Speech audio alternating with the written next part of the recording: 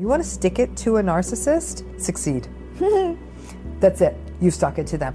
If you can think of revenge as you being your best self, that shuts everybody down. It's not the hope that the narcissist will get better. It's not the hope that next time, the next narcissist I'll figure it out. No, it's the hope is around you are a better navigator of your own life, and you had the wisdom to extract the lessons from this really difficult experience. Welcome to the show, Thank Dr. Ramani. you, Lisa. I feel like it's great to see you. As always, backed by popular demand, girl. Oh, thanks. The first time we sat down together, we spoke about identifying narcissistic traits. Yeah. Then the second time we sat down together, we went over communicating with narcissists, Yes. which was very well received. Oh, good. And in those comments, I wanted to really see what is the thing that they wanted after that? Like, what was the thing that we didn't fulfill? And the thing that kept coming up is how to then act once you realize the person is a narcissist and you've communicated and now you want to leave. Yeah, okay.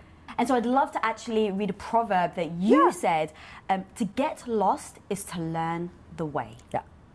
So I really want to start there Yeah. because I feel like when people are feeling lost, they almost don't know where to go. Yep. Listen, think about school.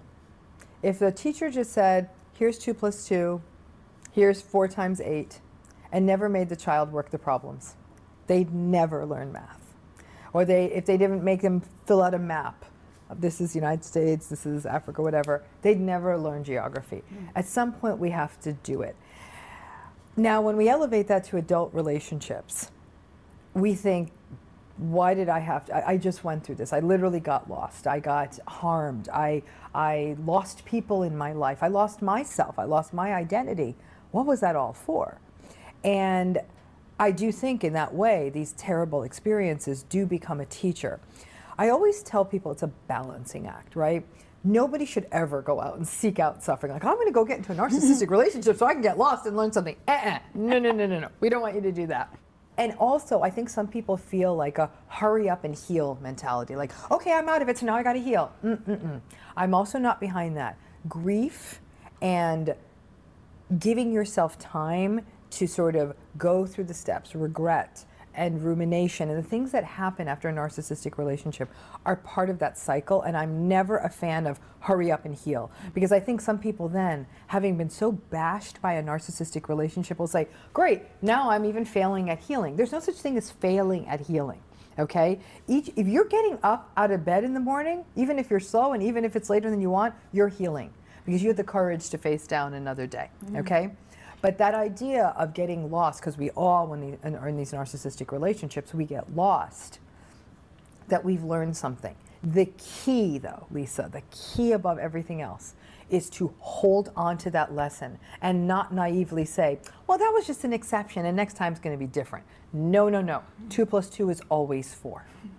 Next time it's not going to be 5. It's always going to be 4. You've got to learn from this. And it's hard because the lessons of narcissistic relationships can feel cynical. They can feel painful. It can feel like, how can I trust anyone?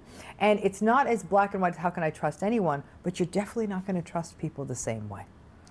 Ooh, okay, I really want to go deep on everything you just said because it's so powerful. So thinking about the person right now that is feeling lost, giving them the hope that, look, you can get out of it. And that's why I really like that quote, in the sense of, look, you may feel lost right now, but don't worry. It can be a good thing because you can learn from it. You will learn from it. You will get lost. You will learn from it. You will learn that you're a better navigator than you thought. You may have had to go around that landmark 6 times. You're like, I've seen that tree before. I'm going to get out of this. Because to get lost and then you will find that idea of finding the way is that you're learning something from this, right? And that learning makes you more wise, and you are able to see that no, there's not something wrong with you. It's not you. It's really that this happens to all of us. It happens to me. It happens to you. It happens to everybody. And that if you can heed those lessons, you will then come out of it saying, wow, now I know how to use this compass. Now I know how to read this map. And that's actually there's a certain confidence that comes from that. And you could not have learned that lesson unless you'd gone through it. So the hope message there is, it's not the hope that the narcissist will get better. It's not the hope that next time, the next narcissist I'll figure it out. No, it's the hope is around you are a better navigator of your own life, and you had the wisdom to extract the lessons from this really difficult experience. Okay, I absolutely love that. So I'm thinking about now this person that's listening, that is stuck in this relationship, that feels lost, that is now you've just eloquently put of how they can use that to actually better their life and move forward. So now I start to think about, okay, in communicating with somebody, whether it's, a partner that's a narcissist, and saying, okay, I finally want to leave, right? And you've got the courage, and now you've listened to Dr. Ramani, who has said, okay, this is going to be a lesson. You build up the confidence. You maybe have some words that you're preparing to say to them. I actually want to talk about the traps that people may find themselves in, because I'm the type of person that if I know the traps are coming, at least I'm aware of them, so that when I'm in there, I don't actually get trapped and revert back to the norm of I'm lost, I'm a loser, I'm in this relationship and there's no way out. Okay, so let's start with talking about the 5 ways people get stuck in narcissistic relationships. Even when they're like, I know this isn't healthy for me, I know this isn't good for me. Let's talk about the 5 traps. Hope, fear, guilt, pity, and believe it or not, comfort. Start with hope. The hope is this is going to get better. Maybe if I wait another year. Maybe if we wait for them to get a promotion. Maybe if we make a little bit more money. Hope, always almost future faking yourself, right? You keep moving your own goalposts. And it doesn't help that they're doing it too. They're like, give me another year, give me another 6 months. I'm going to go to therapy. No, they're not. I just want to highlight that frame you said is so good. Future faking yourself. Woo! So, and that's worse than someone future faking you, because now you're almost like falling into the same vat with them of saying, I'm going to give it this much time, or maybe after that. No, today, you're going to judge today. Okay, so that's the hope. The fear people have is the fear of being alone, the fear of having to start again, the fear of doing things on their own, the fear of what if I'm wrong? What if they actually do change? What if maybe it was going to happen in 6 months? So there's a lot of fear. Okay, the guilt. One thing we talked about in that first episode we did together is not all narcissism is the big peacock strutting around so grandiose. In some cases, the narcissistic presentation is really vulnerable. They're very socially anxious. They're always a victim. You always need to rescue them. So people sort of feel a sense of guilt of like, I'm not a mean person. I'm a compassionate person. I don't want to leave someone when they're down. Well, they're always down. So it's never going to be the right time. But that last piece, that comfort piece is challenging too, because we really do gravitate to that which is familiar, even when it's traumatic. And so that idea of trauma bonding, you keep having the same arguments, but they're familiar arguments. That's very much the trauma bond. The justifying all the time, using sort of magical terms like, I don't know, it's just something, I can't describe why I like them. I'm like, if you can't describe why you like them and you're using all this magical talk, then there's something wrong here. Tell me why you like spending time with this person. I know it's a narcissistic relationship, but people are like, I don't know how to describe it. It's just like this magic, and I don't know how to describe it. I say, you don't know how to describe it because it's not healthy. Interesting. Why is that? Can you go deeper and explain So that? it's a big part of the trauma bonding experience because it's so primal, right? Is really someone going to say, you know why I like being in this relationship? Because they remind me of my invalidating mother. And the reminder of my invalidating mother is really just such an interesting place for me to work things through. They ain't going to say that. Right? So they're going to say, I don't know how to describe it. It feels sort of magical. And I'm like, oh God, no magic. I want to hear respect, kindness, compassion, similar values, similar interests. I feel safe. I want to hear that stuff. Yeah. Okay? So all of that stuff, though, in a trauma-bonded relationship, sadly can feel like comfort, because familiarity is one of the greatest comforts of all. Think about it. You go back to a hometown, even if you never want to live there again, there's a comfort in knowing almost intuitively the turns in the road and all of that stuff, right? We are soothed by comfort. It's the phrase, the better the devil you know. Yep. And the biggest trouble you have, basically. So all of that stuff keeps people stuck, okay? But even once people recognize that and they're like, no, despite all of that, I'm going to do the courageous thing. I'm going to step out of this. Then they step out, okay? A couple of things happen. Most classically is the phenomenon of hoovering. Now, hoovering, and you know this as a Brit, is a vacuum, right? So you know it better than Americans. Like, Americans are like, hoovering. It's a vacuum. Yeah. So it's sucking someone back in. And hoovering is a common narcissist tactic. Now, not every narcissist hoovers. Sometimes they move on into their own future thing without you. But many times they do. It's a power play. It's a dominance play. It's a way for them to feel in control. It's game playing. It messes with your mind. It's manipulation. But hoovering is when the person's left. They're already struggling with the hope, the fear, the guilt, the pity, the trauma bondedness, all of that. And then the narcissist, I don't know, 2 months out, 3 months out, even 3 days out, texts like, hey babe, I miss you, or like, been thinking about you. And this sort of the fantasy version, that love bombing version of the narcissist sort of starts to emerge again. And you think, oh, yeah, I was right. See, hope. And in fact, some people, when they step out, enjoy that sense of power of like, oh, if I step away from them, then they become nice again. And that's a trauma bonded dance. In the relationship, out of the relationship, in the relationship, out of the relationship. Recognizing that the narcissistic person loves games in relationships. They love the chase. They love the hoovering cycle. So some people really can get very vulnerable to getting sucked back in and almost enjoying having the narcissist trying to win them over. Well, as soon as they get them back in, they discard them. It's like a child with a toy they don't really want. They just wanted to get it away from their brother or their sister, right? So that hoovering trap is a big one for someone to be resistant to, because every trauma-bonded cell in their body is saying, I want to go back, you know, and you have to say, no, no, no, no, no. It's almost like, don't walk towards the light. In this case, like, walk the other way, whatever the other way is. And so that's a huge risk, okay? But then we have to add into that, Lisa, things like societal pressures. And this is where we talk about enabling. The enablers, to me, in many ways, are as dangerous as the narcissists. The ones who are like, oh, they're not so bad, or you just got to give them a chance, or come on, the devil you know. And they'll say things that will not only attempt to sort of downgrade the harm the narcissist is doing, but then leave the person who wants to step away from the relationship feel shamed, foolish, like they're making a mistake, because that person who's leaving the relationship is already struggling with that. Right. So if the enablers are stepping in and they're saying like, oh, you sure you know what you're doing? Then there's already so much doubt in the mind of the person leaving. So now this enabler is pouring all this new doubt in there. And again, there's a lot of shame around that, like, who am I to think I could step away? Because narcissistic abuse really undoes a person, leaves them feeling like they're not enough, leaves them feeling like they're full of self-doubt, they're confused, and they really start believing like, who else will have me? Who cares who else will have you? We just want to get you away from that person. But the enablers can really do a number on a person, as well as society.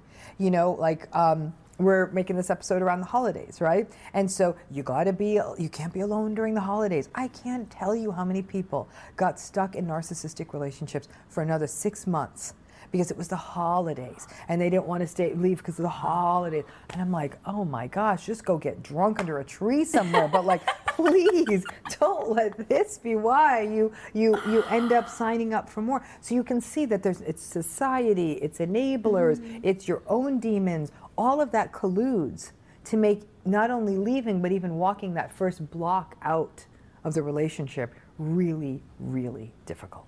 I love how you frame it, and then also like I would love to get some like real tactics, because I'm always that person where like if I'm emotionally not feeling, like if I'm feeling vulnerable, I need tips and tactics to actually either do or say in those moments to not then just let my heart follow, get hoovered back in basically. So I actually want to start with hope, because what are the language that people say, that narcissists will say to you, to bring back that hope that you can kind of be wary of, that becomes a flag. So for instance, I know that you've said when someone says to you like, oh, it's never going to happen again.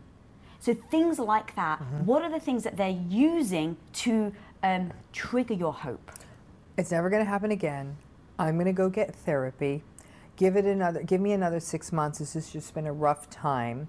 The holidays are tough for me. Valentine's Day is tough for me. Your birthday is tough for me. My birthday is tough. They'll keep linking it to anniversary dates, holiday dates and say, let's just get through this holiday. Let's just get through the summer. Let's just get through the fall. I'm like, okay, we've got all 4 seasons, so we just going through. Right. So it's always this idea of, let me get through this review at work. Let me get through this deadline. So in essence, you're always being put on ice. Right? That's that future faking. But that's how the hope gets cultivated. Because they're saying, like, I'm aware there's an issue, right? So when somebody says that to you, I'm aware there's an issue, that fosters your hope. But basically they're saying, and you're not important enough for me to adjust that right now. Oh my God, that's so true. And then thinking about, I know a lot of women that have been hurt and are wounded, and so they look for that in a partner because they feel needed. I can help fix them. Yeah. So even with the guilt part, I think that how does someone work through that? That might be one of the hardest things of all to work through, right? Because especially when you're dealing with somebody who's a very manipulative, vulnerable narcissist. They use their victimization as a tool, like, oh, nothing ever goes my way, and life is so unfair to me, and I can't, who's ever going to want to be with me? Now, often even a vulnerable narcissist, their tactics are interesting. They'll even put themselves down, like, oh, if you leave me, who's ever going to want me? And if they're with somebody, and usually vulnerable narcissists are with rescuers and fixers, right? They're not the big, flashy, grandiose narcissists. These are the ones who are, again, very victim, very sullen, very resentful, very angry and brooding and all of that, that the rescuers will feel like, oh God, like this is this poor person. And so it really is, the work then becomes, is to say, your empathy and compassion are such beautiful things. However, I want us to take a minute and really list all of the unhealthy patterns in this relationship.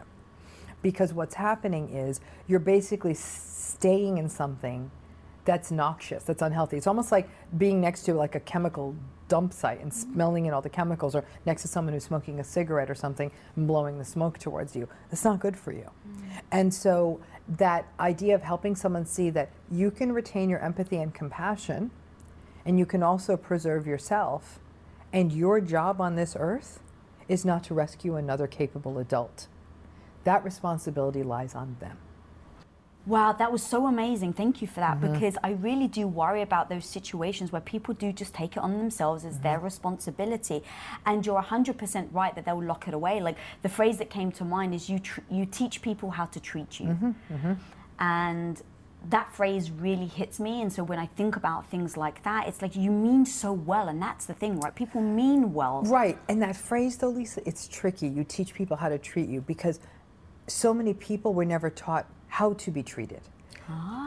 You see what I'm saying? So I think that there's a real risk with that one, because many people came from homes where they were invalidated as children, where they were not valued, where they had no empathy shown to them. It came from family systems characterized by narcissism and antagonism and high conflict personalities. So nobody taught them. So this idea of they don't know how to teach someone else because they themselves don't know. I'm not even going to say they're teaching people. One of the key elements to remember about the narcissistic relationship, it's why currently the world of mental health is not serving this group of people who's going through narcissistic abuse well.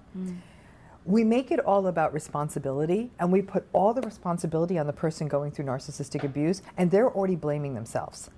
But the person who's behaving badly really is the narcissistic person. Right? Right. And since the world is telling this person in the relationship, maybe you shouldn't leave, or everyone deserves second chances, or why don't you forgive, they're getting that messaging. They themselves are confused. They've been gaslighted. They've been manipulated. They think all of this narcissistic person's behavior is their fault. Right. So you feel like that framing actually, they will take on the blame, which obviously doesn't serve them. Correct. Yes, so I think this idea that they have this person in the narcissistic relationship thinking that they can take all this responsibility and have all this power, they actually can't and don't, because this is so manipulative. Right. And even the mental health profession will say, well, what's your role in this? I said, this is like saying what someone's role is. Somebody gets punched in the face and said, well, does your face really need to be in the way? So that's the challenge. That's really, really the challenge. And I think that ultimately the survivor and the experiencer of narcissistic abuse will get their power back, but not while they're in the toxic situation. We got to get them out a little bit. And that's why therapy with somebody who understands trauma, domestic violence, narcissistic abuse, like therapists who understand those things are often in the best position to work with these individuals because the focus is to not blame them. But unfortunately, a lot of times the conversation is about like, well, teach them. You can't teach, they're inaccessible. They cannot be taught. They cannot be anything. They're entirely egocentric. So even if you try to teach them how you want to be treated, they ain't listening because they have no empathy. Right. They don't care. You're merely an object to get them what they need. Wow, okay. So actually, correct me if I'm wrong, so you're saying the real healing must happen after you've left the relationship? Or it has to, because again, I always want to frame this as not everyone can leave. Right. And I don't want anybody watching this to feel like, well, if I can't leave, does that mean I'm never going to heal? Absolutely not.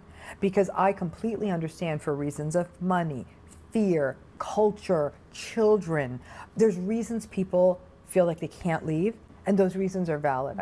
I am very mindful of never invalidating the survivor's experience. So even if you're still in it, there are things that can be done towards healing. The key, if you leave, obviously the more distance and time, but I'm going to tell you, girl, there are people who leave these relationships and their head is as much in these relationships as somebody who's physically still in the relationship, right? Whether you're physically in the relationship or physically out, you got to get your head out of that game too, right? People keep giving away all of their precious mental real estate to the narcissist by ruminating, by having regrets, by looking at social media. What are they up to? Is the next person getting a better version of them? No, there's only one version. It's like Narcissist 1.0. It never gets better. For the survivors, there's 2.0, 3.0, 4.0. You're going to keep evolving.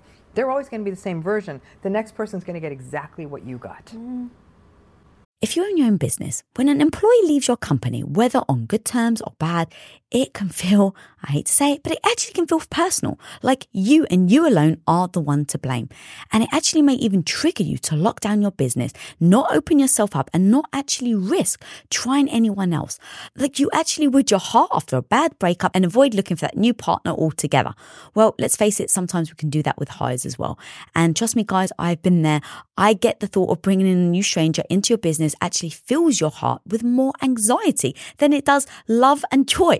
But when you post your jobs on LinkedIn, you can actually feel the confidence that you will find the right person for the right job fast, because LinkedIn isn't actually just another job board. LinkedIn has a vast network of more than a billion with a B professionals, which makes it the best place to hire. Because guys, it gives you access to professionals that you actually can't find anywhere else. And so LinkedIn does all that while making the process easy and intuitive, which then makes hiring with confidence easy when you have that many quality candidates. And it's so easy, in fact, that 86% of small businesses get qualified candidates within 24 hours. So post your jobs for free at linkedin.com/Lisa. That's linkedin.com/Lisa to post your job for utterly free. And of course, terms and conditions always apply. Wow. So do you handle then the healing and the same, whether you're in or out, or is it actually there's different tactics for both? Slightly different, but again, it's really addressing things like rumination, understanding processes like grief, not falling into the sort of the vortex of what I call euphoric recall. Euphoric recall is remembering only the good things about the relationship. Oh my God, yes. So why do we do that? Again, it's part of the trauma bonded experience, because it's the justification and rationalization. It actually kind of it goes against what our human brain is designed to do. The human brain, unfortunately, is actually uniquely positioned to remember bad stuff more potently than it remembers good stuff. That's a survival mechanism that's in our brain. So, if we remember the bad stuff, then we remember that was a poisonous plant, right. That's a dangerous ravine, there's a tiger over there. Like, we need to remember those bad things so we don't die, right? So there's an evolutionary piece to that. And in fact, there's actually a guy named Rick Hansen who wrote an amazing book called Buddha's Brain and does a lot of work in this area. And he often says, like, some of his work is on how do we almost retrain the brain to remember the good stuff. Well, in people who've gone through narcissistic relationships, this is where the trauma bond creates this interesting hiccup. They'll remember bad things about other stuff like being alone, but they'll remember the good stuff about this narcissistic relationship. It's often an artifact of childhood. So for people who had narcissistic or invalidating or high conflict environment childhoods, kids really don't have options. So they have to tell themselves stories and give themselves rationalizations that somehow this mess that's floating around them is okay. Well, mommy really loves me. She's just really busy. And daddy really loves me because remember that one day he took me to throw a baseball after 200 days of yelling at you. You know, so the child has to mine those good experiences out of it to survive. Right? Well, that experience then jumps into adulthood. That's that trauma bond. It's a long-term experience. And so in adulthood, the more toxic the relationship, the more the trauma bonded person says, like, but we had that great night in Miami, or they did get me that nice present that one Christmas 30 years ago. You know, and then they will forget all the abuse, yelling, invalidation, gaslighting, infidelity, lying, whatever it is. And that's why one of the things I do with people as part of their healing journey is I have them make a list. I've colloquially called it the ick list. I don't know, I've called it something else, but it's like ick. And I said, I need you to write down every terrible thing they did to you. And if you can't remember it all, I need you to call friends. I need you to go through your calendar. I need you to look up anniversary dates. I need every bad thing written down. And some people are like, I don't want to do this. This makes me sick. And I said, it makes you sick because we're cutting the trauma bonds. Yeah. You have to, this is like putting up an ugly mirror in front of you and saying, this is what this relationship was. And every time you want to go into that euphoric recall, I need you to look at that list. I actually really like the ask other people, like there may have been there, because we, even if we do address it, sometimes because we don't want to actually admit, even like just kind of projecting myself. I was in a bad relationship before I met my husband. I was young. I had never really had a boyfriend before. I was teased for my looks. So finding a guy that liked me was so important and like literally gave me validation, gave me the confidence. And so it was a very unhealthy relationship. So a lot of what you're saying is like, oh yeah, he did that. Oh yeah, he did that. You know, you're never going to find anyone that loves you as much as I love you, and all of those sorts of things. And then starting to think about, I absolutely was like, oh my God, but he's paid for dinner that one time and he bought me the teddy that one time in 4 years. And so I totally understand what it feels like to be in that situation. And then just trying to come out of it and break out of what they have taught you. I think you call it the infecting, what they've infected you with. What they've infected you with, because it becomes a belief system that you have within yourself.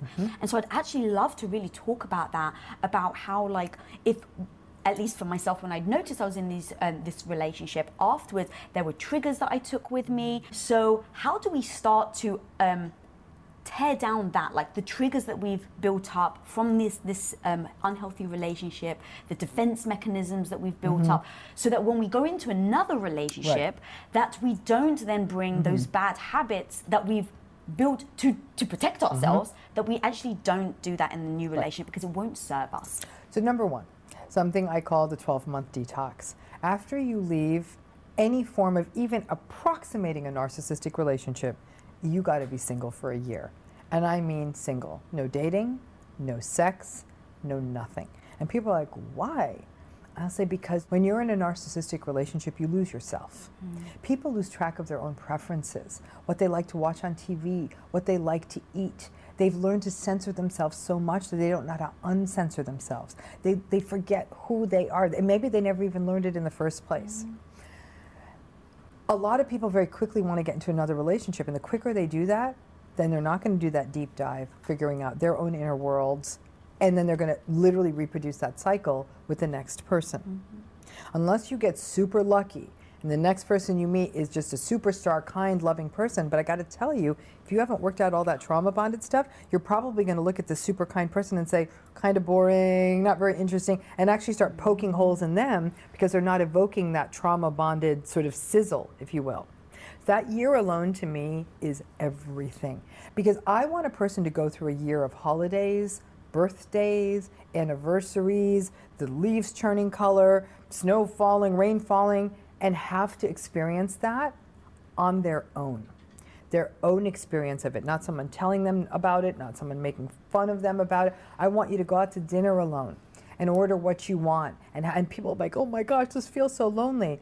And then I tell them, does it? Because I want you to remember when you sat in this restaurant and they were sitting there and humiliating you. Does this dinner feel better? Because I'm guessing it does. But you want to romanticize that night you were there with them. But let's really talk about what that was. God, that's so true. And I almost call it a trauma tour. But I do think that, for me, like sort of like I would love to take some of my clients to the places that have caused them the most harm. I actually remember working with one person who her former partner would make fun of certain dishes she cooked, and she loved making them. And so I said, you're going to make a meal of all the foods he hated, and have a bunch of people over to eat it. And she did. One person was telling me they had an ex-partner who hated films with subtitles. Like, this is the stupidest thing, and this person happened to love, I know it was French films or something like that. I said, you need to have a French film festival, and like every night you're going to watch French films. But it's even little things like asking people to pay attention. They'll say, oh, I feel so lonely in the airport, or I feel so lonely in the hotel room. I'm like, okay. So because as a therapist, you kind of have to have a really steel trappy kind of mind and say, I do remember 2 years ago you telling me how he screamed and humiliated you all the way down the concourse as you walked to your gate, and then yelled at the gate agent, which completely embarrassed you. Do you remember that? Now tell me how this airport experience feels. So like, I'm actually having a really good airport experience. Yes, you are. That's the breaking the trauma bond. I love it. The trauma tour, you said? Yeah, the trauma tour. Like I for people who can do so safely, and I mean this, and I almost shouldn't use the word trauma. I think almost like the discomfort tour, because I never want, because I know for some people trauma might be physical assault and things like that, might require more help to go to those places. But if it was something more like psychological abuse, like you were being humiliated, yelled at, I remember once, I had been in a narcissistic kind of a situation, and the person really, really, really just upbraided me and humiliated me in this bar. I've never gone back, and I've driven by it, and I actually felt sick, and I thought to go into that bar maybe with a bunch of friends. And I would say to someone, like, let's say it was a restaurant you went to, and that's the place you learned that your husband was cheating on you, your wife was cheating on you, that it was there that you had the conversation about how they lied to you about this, or they screamed at you. I'd like to see you go back to that restaurant with your best buddies, or go alone if you feel up to it, but go with someone you feel safe with and have the best time. It's a way to sort of feel like I'm taking my life back, but all of that has to be done not in a relationship. There's something very unique about the intimate relationship that pulls for all that trauma bonded stuff. A lot of people don't like this guidance. In fact, some people have said to my own clients, they're like, your therapist is a hack. Like, you need to go out there and fall in love. You need a rebound person. I really don't believe it. I think people who've been through narcissistic relationships, that solitude is so healing. This isn't about loneliness. This is about you recognizing you're such a great person to spend time with, and you were told for years that you're not. And it takes people a minute. And it doesn't mean not friends. I mean, you want to do things with friends. In fact, a lot of people, when they're in narcissistic relationships, get isolated from friendships. They get isolated from beloved family members. Reconnect with them. It's almost like some of the processes you see even in 12-step programs, like you have to make amends. Sometimes it's not about necessarily making amends, but saying, I've been terrible about being in touch. I was in this abusive relationship, whatever. Can we start again? Some people might say no. They're like, you disappeared years ago, and that's part of the wound of the people you lose. But many people say, of course. And you start recognizing, like, wow, I can laugh out loud with this friend. My ex-person used to criticize me or tell me this friend was no good, and you realize this friend always did have your back. They were just trying to isolate you so they'd have more power over you. So it's about taking your life back. To me, that time of becoming reacquainted while you're not in a relationship is where you find out that your legs can stand on their own. And then when that next person comes around and says, I don't like subtitles, and you say, well, then this isn't going to work for me. Yeah. That's interesting. So actually, as you was talking, I was wondering, so that restaurant thing, I actually totally understand. You get like the anxieties, you're like driving past because it just brings up the memories. And so I love that, like, go with your friend, have a great time.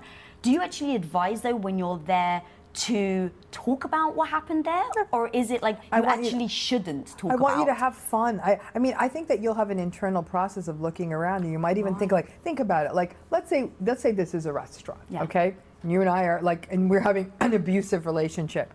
Maybe during that abusive, like you screaming at me and gaslighting me and yelling at me and whatever, I fixated on that tree in the corner. Because that's what a lot of people do. When the narcissist is like just psychologically banging them up. They'll often, I've seen this happen a lot. The person just sort of focuses on something else, and they're just sort of staring at the tree or the wall. Now, let's say you go back to that restaurant, you see that tree, it may really bring up some strong feelings for you because that's the tree you were staring at, or the wall, or the decoration, or whatever. It's okay. It's okay. If it feels okay to talk about it, talk about it. It is gone. That thing that harmed you, that person's not in the restaurant with you anymore. Your feelings will not kill you. They will not break you. Trust them to flow through you. Like your memory systems are holding on to something. And you can look at that tree and say, I remember this. And you can self-talk and say, they're not here anymore. They're not saying these things to me anymore. I'm here.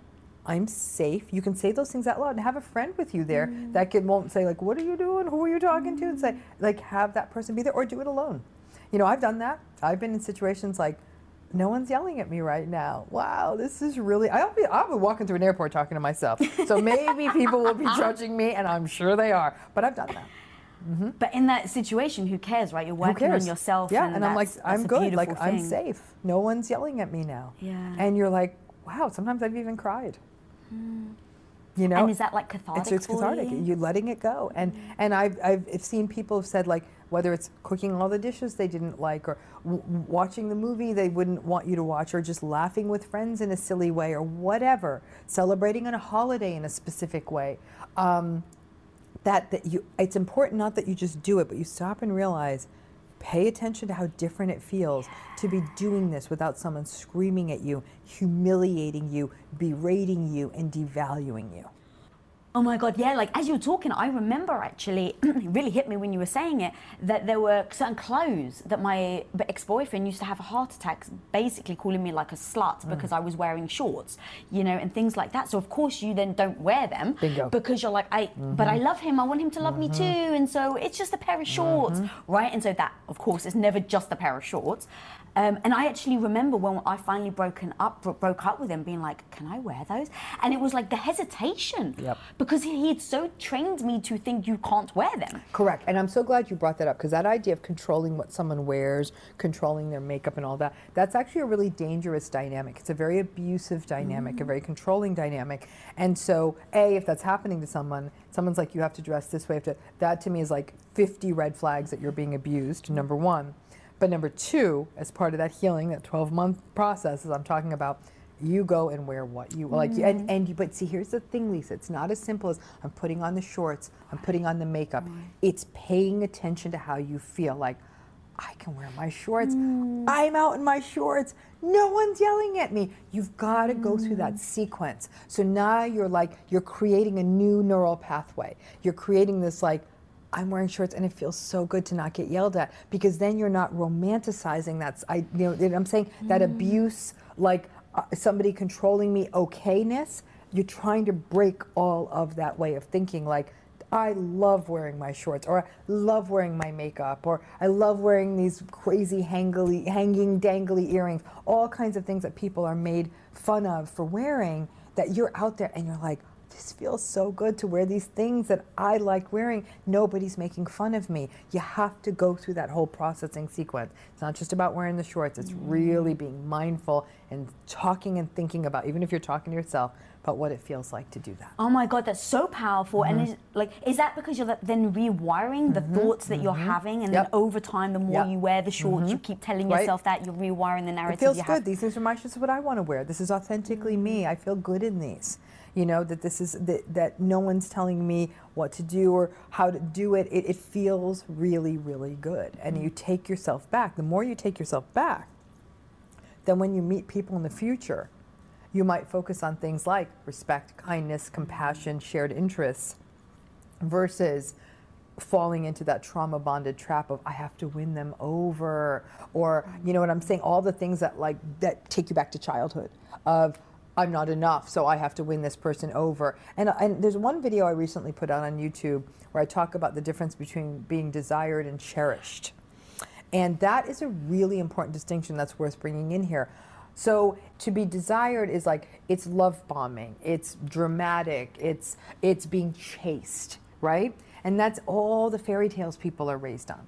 To be cherished is to be valued, to be respected, to have someone keep you safe, to have someone be kind with you, for somebody to meet you halfway, or that sometimes you meet them more than halfway, but they're aware of that and they meet you more than halfway. It's to be, again, it's safety. It's somebody holding you like this, like, you're so important to me, right? That's being cherished.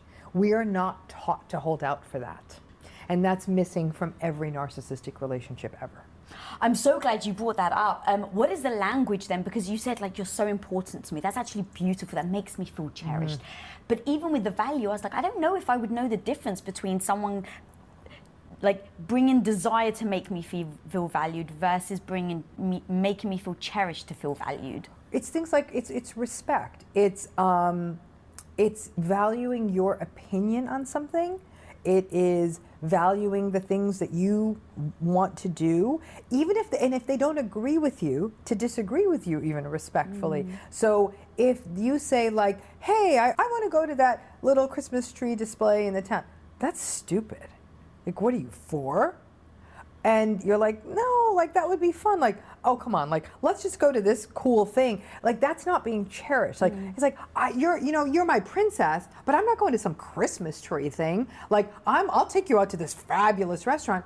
Desired. Like, that's like, you're my side piece. Versus, if that Christmas tree thing's important to you, inside that person might be thinking, Christmas tree thing, but like, they want to do that. That's cherishing someone. Interesting. So is desire more physical, like outwards? It's superficial. It's still on the agenda of the desirer. Does that make sense?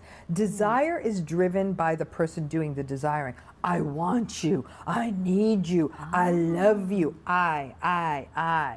Instead of, you really want to go see those Christmas trees? Let's bundle up and go see those Christmas trees. You. Wow, I never realized the difference. And it's interesting though, because even when you put it like that, totally get it. But before I heard you say that, like, I was like, yeah, I really want to be desired. Yeah, I mean, it feels good. It's sexy. It's hot. But I mean, I know you're married, so I can say if you feel comfortable. Yeah, please. No. I've been in the presence of you and Tom. Tom desires you and cherishes you, both. And I've seen more of the cherishing from him than the desiring. There's a tremendous pride he feels in your presence. So when I'm listening to Tom talk with you and 3 of us are together, I see someone who has respect, who has admiration, who has kindness, who has tremendous boundaries. He cherishes you. If you can have both, well, then you hit the won the lottery. I wasn't sure if the desire should bad. be. You have to have the cherishing. The desire's great. I mean, it's fun, but as the only game in town, it's not going to work. Yeah, that makes complete sense. Okay, I'd love to start. You touched on it earlier, and you said trust. I actually want to talk about trust because I think that, again, going back to if someone is got they've listened to you, they've really worked on themselves, they've got out of this relationship, they're looking for someone new, they're spending the 12 months by themselves. I think the trust thing is actually very important because I think so many people say, like, I'm so scared to get into another relationship because I'm so scared I'm going to fall back into another relationship with another narcissist. Right. And you hit me with like a side punch in one of your videos where you said it's not just about trusting someone else, but people have lack of trust within themselves. Yeah, because what happens is, you don't feel like you could trust anyone, but you trust you mistrust your own judgment. You're like, I'm the idiot who let this person into my life. I feel ashamed I let this person in my life. So now you view yourself as the problem, right? You're like, damn, like I have no judgment. And so the fear is, I'm going to make this mistake again, right? So I want you, the best example I can give is if your house was burglarized, okay? And you locked the doors and this and that, but there was this one little breach. So then you go out and you spend thousands of dollars on a state-of-the-art alarm system. You got 20 cameras and motion sensors and glass breaking this and alarms that can be operated from space and all of that stuff, right? It's probably more than, especially if you live in sort of a really kind, nice suburban thing. It was just a bad luck of that one window being cracked, right? We tend to overcorrect. And people in coming from narcissistic relationships, they tend to overcorrect. They tend to put up the barbed wire fence and the walls and the fortifications. And you know what I tell the people who do that initially? That's fine. I need you to feel that you have, because I think when we say, oh, you're putting up too many walls. I actually had that conversation with someone recently when I was sharing an experience I had. They're like, well, you can't put up so many walls. I was like, the hell I can't. I'll put up all the damn walls I want. And that's what I tell my clients. You put up all the walls you want. You can put up walls, you can put up fences, you can put up barbed wire. And what we're going to do over time is we're going to help you have trusting experiences. And little coil by little coil, we'll take some of that barbed wire down. But we'll do it on your time. I think that when people need to feel safe, we need to help them feel safe instead of judging them as like, well, you're so cynical and not trusting. Right. They just had their house burglarized and everything was taken. If they want 27 alarms on their house, then that's on them. We don't get to judge that. And so people need to do initially what they need to feel safe.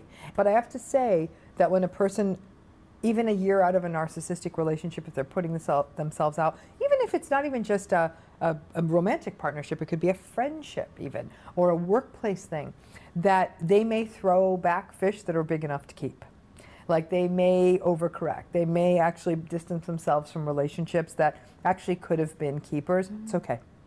It's okay. I think it's about giving yourself permission to say, okay, maybe I hoisted that red flag. Maybe it was just a little bit light pink and I called it red.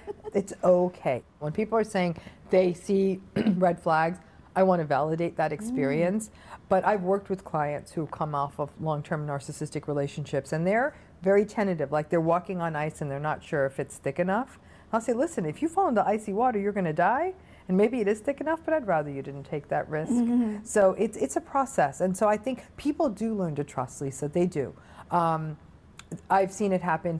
I've seen so many people move into healthy romantic relationships, marriages, amazing workplace situations, amazing friendships after coming out of narcissistic relationships. There's definitely a world where you do learn to trust again.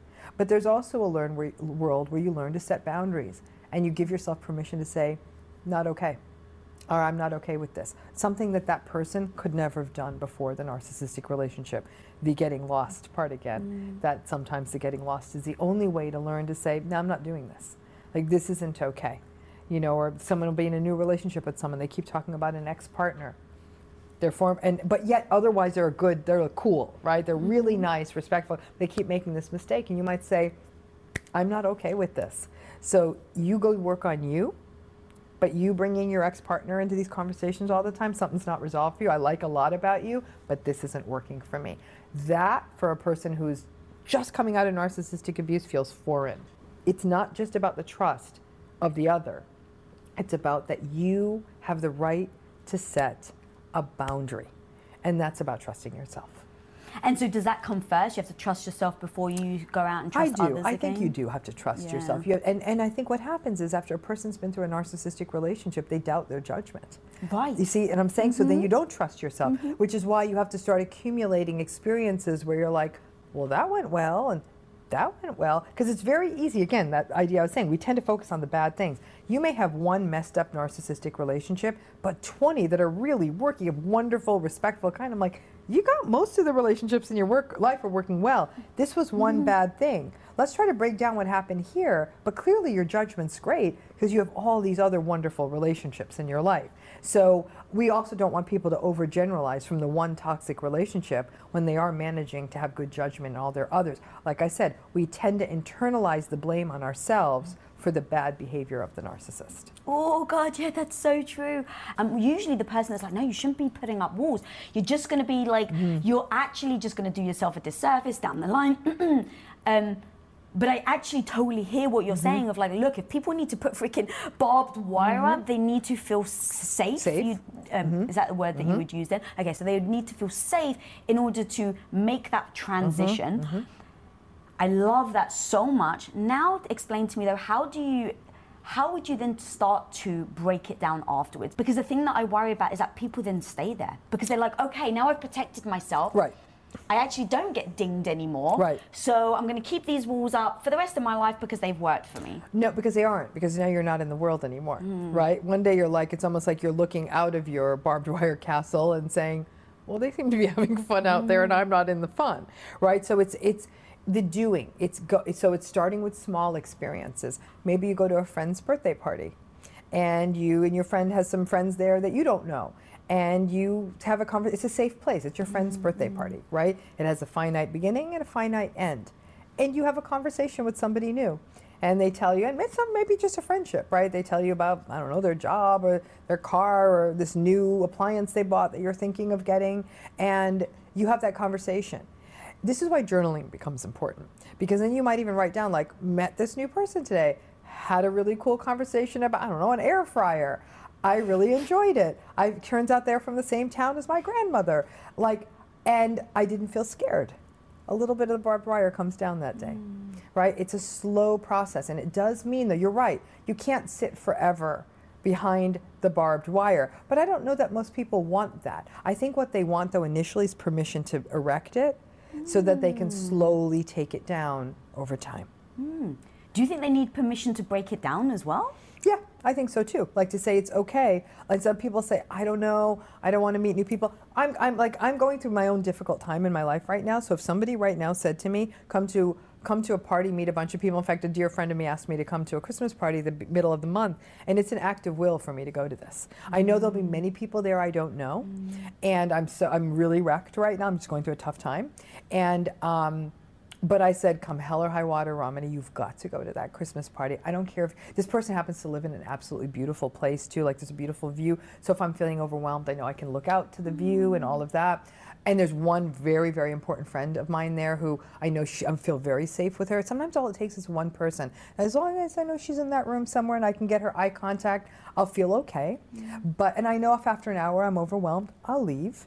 But I think it's the doing. So that, to me, it's an act of will. I'm like, and there's one thing that might throw it off that night, but I say, even if you show up at 9 or 10 o'clock at night for 20 minutes, you are showing up. So you do have to say, and it doesn't mean I'm going to walk out of there with a new friend, but it's that idea of trusting myself enough that I can go. So these are baby steps. They're baby steps. And so how do you know they're in those moments where you're like, actually, I'm putting myself in a situation that makes me feel uncomfortable. Right. So I actually shouldn't be putting myself in this situation. You know what? I'm not going to go to the party because I know it's going to hurt. Right. So the thing is here, like I said, one safe person. So if this was somebody said, come to this event where you don't know anybody, oh, hell no. There's no way. Like for a lot of people, I know I can say for myself, a lot of people say no. If can I bring someone?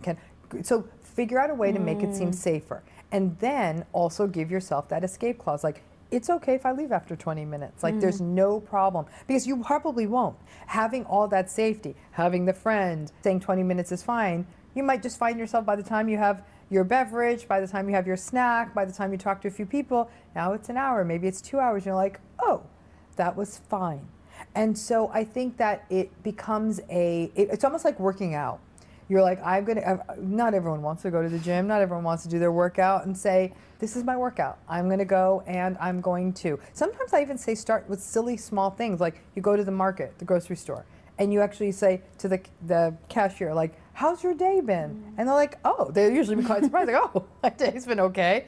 Okay, great. Are you enjoying the holiday season? They're safe people because that whole interaction is going to take 2 minutes. You get in, you get out, but you got to flex that sort of social muscle. There's lots of ways you can do it in low stakes settings. I think that's really, the low stakes settings. And I love that you have a game plan. That's exactly what I'm all about because I can't get out of my own head very often. So it's like, I need a game plan. So just like you said, it's like, okay, I know there's going to be one safe person there. I know there's going to be a view that if I get over anxious, I like looking at it. I've given myself permission to be able to leave absolutely in 20 minutes. You don't have to stay.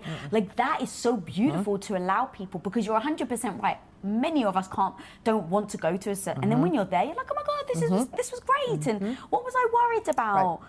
Because you get in your own head. Yep, that's right. That's right. And, again, if you're 20 minutes in, you're like, this is horrible, leave. And then you learn and say, what was so horrible? Did you push yourself too fast on that night? Were there people there that were making you uncomfortable? Was it all couples and you were the only person alone? So that means next time assess if that kind of event you go to maybe needs to be more of a mixed crowd. Are you not as good at night? Maybe your social event would be better for you during the day. Like, pay attention. Again, this is where you're not doing this in a vacuum. Writing things down. Journaling is not just, today I had eggs for breakfast and I feel sad. That's not it at all. It's really looking at these accumulated experiences and saying, tonight I went to a get-together, I didn't want to go, but then that one person who was talking about their trip to Antarctica that I've always wanted to take, that actually ended up being, I learned so much from that person, and it was really nice to talk to somebody and actually not feel scared. That's a baby step. So it could be even things like make a note in a journal of a successful social experience you had that day. Just one. I greeted the person delivering the mail and asked them if they're having a good day. I went to my sister's house and I met her neighbor and we had a great 20-minute conversation. I was in the office, was one of our first days not remote, and I actually went in and was able to catch up with the receptionist. It could be the biggest or smallest things, but you can see that, like, okay, I'm not this barbed wire person. I actually am kind of in the world, but I also am continuing to keep myself safe. But I think it's easy for a person to say, oh, I'm so closed off to the world. I'm like, no, you talk to the post person, you talk to your sister's friend, you talk to the receptionist at work. It's a process. So I think sometimes when you can see that accumulated progress, like, I actually did talk to someone every day. I did have a nice conversation every day where I wasn't totally on guard. You start to realize that you don't have to pathologize yourself as this closed off, untrusting person. But it's the, instead of calling it untrusting, maybe we can use words like wise or being willing to honor my instincts or acknowledge red flags. I mean, I'm the first person, Lisa, who will be willing to leave a dinner party if I'm offended by people's antagonism. Like, and it's been a long time since we've had those gatherings, but I will say something like, you know what, I'm so sorry, and I'll make up a white lie, like I have a call from someone, or I've got to jump, or I'm having a stomach ache, to get myself out. Like, that's something for me in the years after different episodes of narcissistic abuse, to say, you're allowed to set the boundary to get out. I'm not good, like, to give you a personal example, I'm not good at setting direct boundaries with a person, but I am good at pulling myself out of unsafe situations. And so that's where I practice my boundary setting. And then over time, I've gotten a little bit better at setting it with other people directly, but that's still more of a challenge. So at least I'm learning to say, okay, Ramani, you may not be able to, like, boom, set this line in the sand with this person, but that doesn't mean you have to sit here quietly and endure an uncomfortable situation. You can give yourself permission to leave, and it ain't your job to school that person anyhow. Ooh, love that, because that's the thing, like, we get in our own heads about, I can't do this, I can't leave, I can't offend this person. And it's funny, because, like, when you're just like, yeah, and I'll just tell a little white lie. Like, I love how you're just like, look, if this is toxic, I will get out of it, even if I have to do the little lie. And I don't want to hurt someone. Like, I don't want to say, I hate your friends, and that's why I'm leaving your dinner party. Because that's the truth, right? You know, these are the most horrible people I've ever met. Rather, it's to say, oh, I mean, again, as a psychologist, you always have an out, like, I'm so sorry, I have this client who's having this emergency, and I really want to go deal with this, or my child needs me. You know, and then to make me feel less guilty, I'll call my kid on the way home, like, how you doing? He's like, why are you calling us? You're supposed to be at dinner. But it's, yeah, I mean, I don't want to, because I think that, to me, the alternative to say, I think your friends are hateful people, not great. And then next time they invite me to that party, and those people will be there, I'll just say no from the jump. You know, again, honoring that boundary for myself instead of saying, I'm going to white knuckle this and show up to something that I know will not feel good. Yeah, oh, I love that. I love how you set boundaries and you're just so clear. It's so beautiful. One thing I heard you talk about that I really want to go into is revenge. So once you've left a relationship, we talk about revenge. Yeah, so revenge to me is not meant to be like, I'm going to stalk you, I'm going to publicly humiliate you, I'm going to, you know, I'm going to set you up to, no, I am not a fan of vindictive revenge. I am a fan of revenge through you succeeding as well as you can. And that doesn't mean you have to go and start your own company or you have to go and save the world. It could literally be that your revenge is you found your bliss, you found your happiness, you found your rhythm, you got the cat you always wanted, or the dog you always wanted, or took the night class you always wanted. To me, revenge is you taking yourself back. Because what the narcissist wants to see, either A, they don't care what happens to you, or B, they'd like to see that, because, you know, a lot of people do after narcissistic relationships, especially on social media, they'll be like, you know, it sure is hard to spend Saturday night alone. Like, the people leaving those relationships will sometimes sort of in an unskilled way, be like, is there anybody out there? And I'll say, either don't post anything at all, or if you feel the need to post something, say like, so excited because I'm going to be watching my favorite movie tonight, or, you know, I just watched this show and would love, you know, like, you're in your life. And and that sometimes that revenge does come through you succeeding brilliantly, but it has to be something for you. If you can think of revenge as you being your best self, that shuts everybody down. So it's not about the other person, it literally is about you. It's about you. Yeah. That's how you get it. And so it's because I always say to a person, you want to stick it to a narcissist, succeed. That's it. You stuck it to them. Because now their whole narrative is you're a loser, and the only way anything's going to happen is if you stick close to me, or in fact, I'm getting rid of you because you're a loser, right? There's this contemptuous, like, pushing people away. But narcissistic people are very interested in successful people. So if you become successful, now they can't have you anymore, there's a little bit of revenge there. I mean, I can't tell you how many people, when I set out to start my own business, don't be silly. Who leaves academia? That's ridiculous. What are you doing? Worked out. God, I love that. And like, one of my favorite quotes is, the best revenge is unmitigated success. Yes. Now, whether it's success in yourself. Exactly. But it's so true Yeah. in the sense of, I used to think about my ex and be like, I'm going to show him. Yes, but no. it was very toxic, right? It was it No. was dark energy. Until I was like, you know what? And other people have definitely stabbed me in the back. And the people that have, not necessarily in a relationship, but have very much done me wrong. And they know it, and I know it. There's no secret. They definitely stabbed me in the back very openly. And I was so angry, so livid. That's normal. And then in that moment though, like after like a day later, I was like, okay, I know this anger doesn't actually serve me. And putting it towards them actually doesn't serve me to get better, and only actually fuels them because they know they got to me. And so now actually my reaction is exactly what they want. Exactly. So it's the anti-revenge. Yes, it's yes. Like you're literally saying, you know, You're like serving it up on a platter to them. Yeah.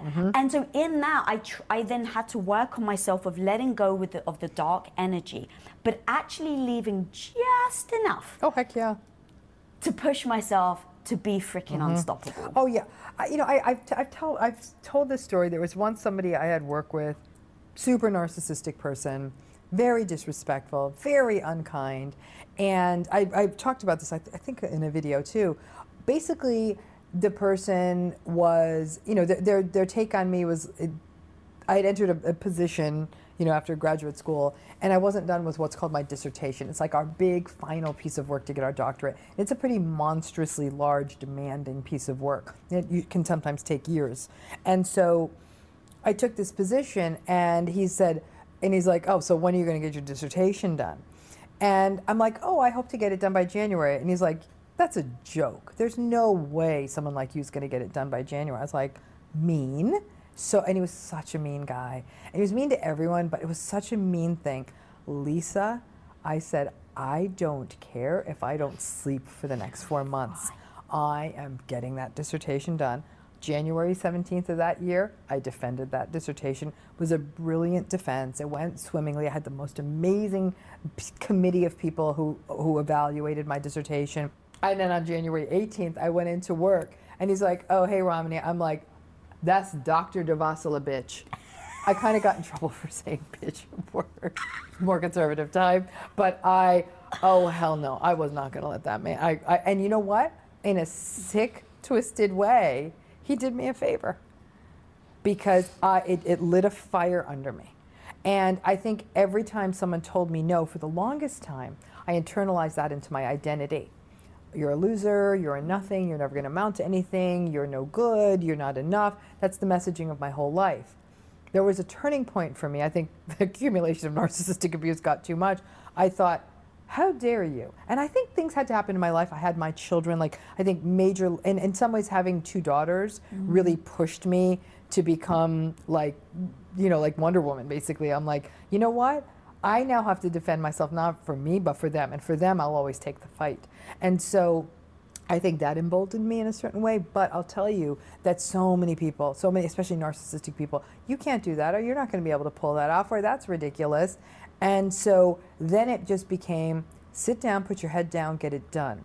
And then I got lost in the project. I stopped becoming about the revenge. When I was deep in that dissertation, I wasn't thinking like, I'll show him, I'll show him, I'll show him. I was like, now I'm in it. And the process carried me, and then I was done. you know? That's what I was going to say, actually. Where is that fine line and the difference between you're doing it just to get revenge versus you're actually using it as fuel to get the life you want? It won't work for revenge because after a week you'll burn out. Ah, okay. Yeah, you have to want it. You have to want it. So the thing got you started. It gave you the push to be like, this is your deadline. Yeah, and then you're in. And then you're in. Because if then it's something you don't want to do, it's not going to work, Lisa. It's not going to work. Like I said, it can't be linked to outcome. It can't be, I'm going to write a book and it's going to be a bestseller. I'm like, forget the bestseller part. Get the words onto the paper. That's it. That's a book. The bestseller part does not make a book. A book makes a book. Oh God, I love that. And then, so going down just like to put a cap on the revenge thing. So let's say, or how do you know then when you need to stop focusing on the things that they've said to you in the past and kind of like let go, because it seems like holding on to that to keep trying to prove it to themselves, even if it's something that you want, can just keep getting toxic and hold on to the wound. That's right. So I think that it is to the idea of getting, like the revenge being the success, is that you were told for so long you can't, you won't, you don't have the ability, you're too dumb. The best way to break out of that mindset is to actually do something. It's something called self-efficacy. Self-efficacy is this idea that we believe we can do something. So most of us have self-efficacy for simple things, like we know how to boil water, we know how to brush our teeth, right? It's as we level up to things. Self-efficacy, like, can I run a mile? Can I, can I write a dissertation? Can I write a book? Can I make this deadline? Can I finish this degree? Can I bake a pie? I mean, it's that, can I prepare a dinner for 4 people? All of those things, if you have self-efficacy, you believe you can do it, you'll do it. It may not, someone else may not think it's a great dinner, but you believe you've made dinner, so you'll do it again. Self-efficacy is a call to action. So that's why it's important we do things, because sometimes we're like, I don't know how to do that, then we do it, we're like, that wasn't so bad, now I've got efficacy for that, right? So that's a big part of, if the narcissistic person lays down the gauntlet and is mean to you and says you can't do it, then you do it, and you're like, I can do this. Your efficacy building. Now, I understand what you're saying is the holding on to it. I think things like the efficacy building, having experiences, succeeding in whatever ways you're succeeding, even if it just means getting it done, I do believe that you start caring less about the narcissist, and you're like, oh, I can do this thing. And you get more focused on the doing. I tell people all the time, my goal for everybody in healing from narcissistic abuse is indifference. I'm not looking for forgiveness. I'm not looking for you to become friends. I don't even think that's a good idea. Indifference. You just don't care. You don't care if they live. You don't care if they die. You care if they succeed. You don't care if they fail. You don't care if they're sick. You don't care if they're well. You don't care. They're just... And so when somebody comes up and says, you're not going to believe it, such and such is sick, you're like, you might be almost like, you've come past this, where you're like, oh, okay. Maybe you'll say like, oh, that's a shame, they've got kids. But you're saying it the same way you would if you read a newspaper article, like, what a shame, this lady is sick and she has kids.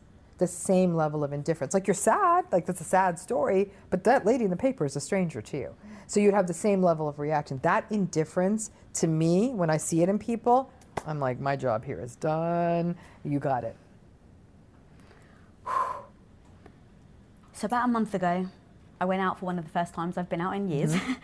And this young girl came up to me and she recognized me. Oh.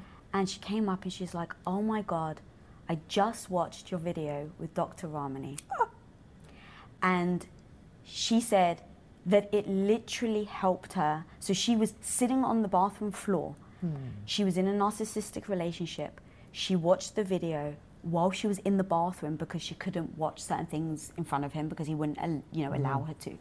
And she literally was like, I was in the bathroom watching the video on her phone, and she was like, it made me realize I needed to leave him. So where can people find you?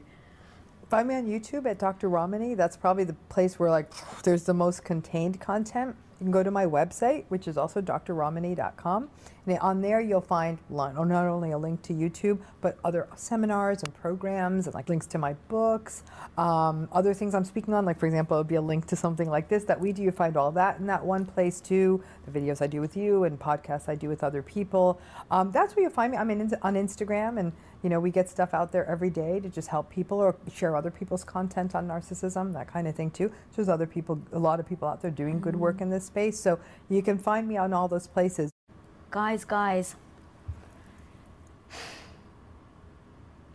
got extremely emotional when that girl came up to me. And that was the first time I told you that story. I wanted to tell you in person. That's how much this woman is impacting people. Please spread the word. Please go to her YouTube channel, check it out. Like she said, it's the most beautiful compass. People need to hear it. People need to reach out to the people that are struggling, share the content, share her stuff, start helping. And if you're not subscribed, click that subscribe button. And if you're not following me, follow me at Lisa Bilyeu. And until next time, guys, be the hero of your own life. Peace out.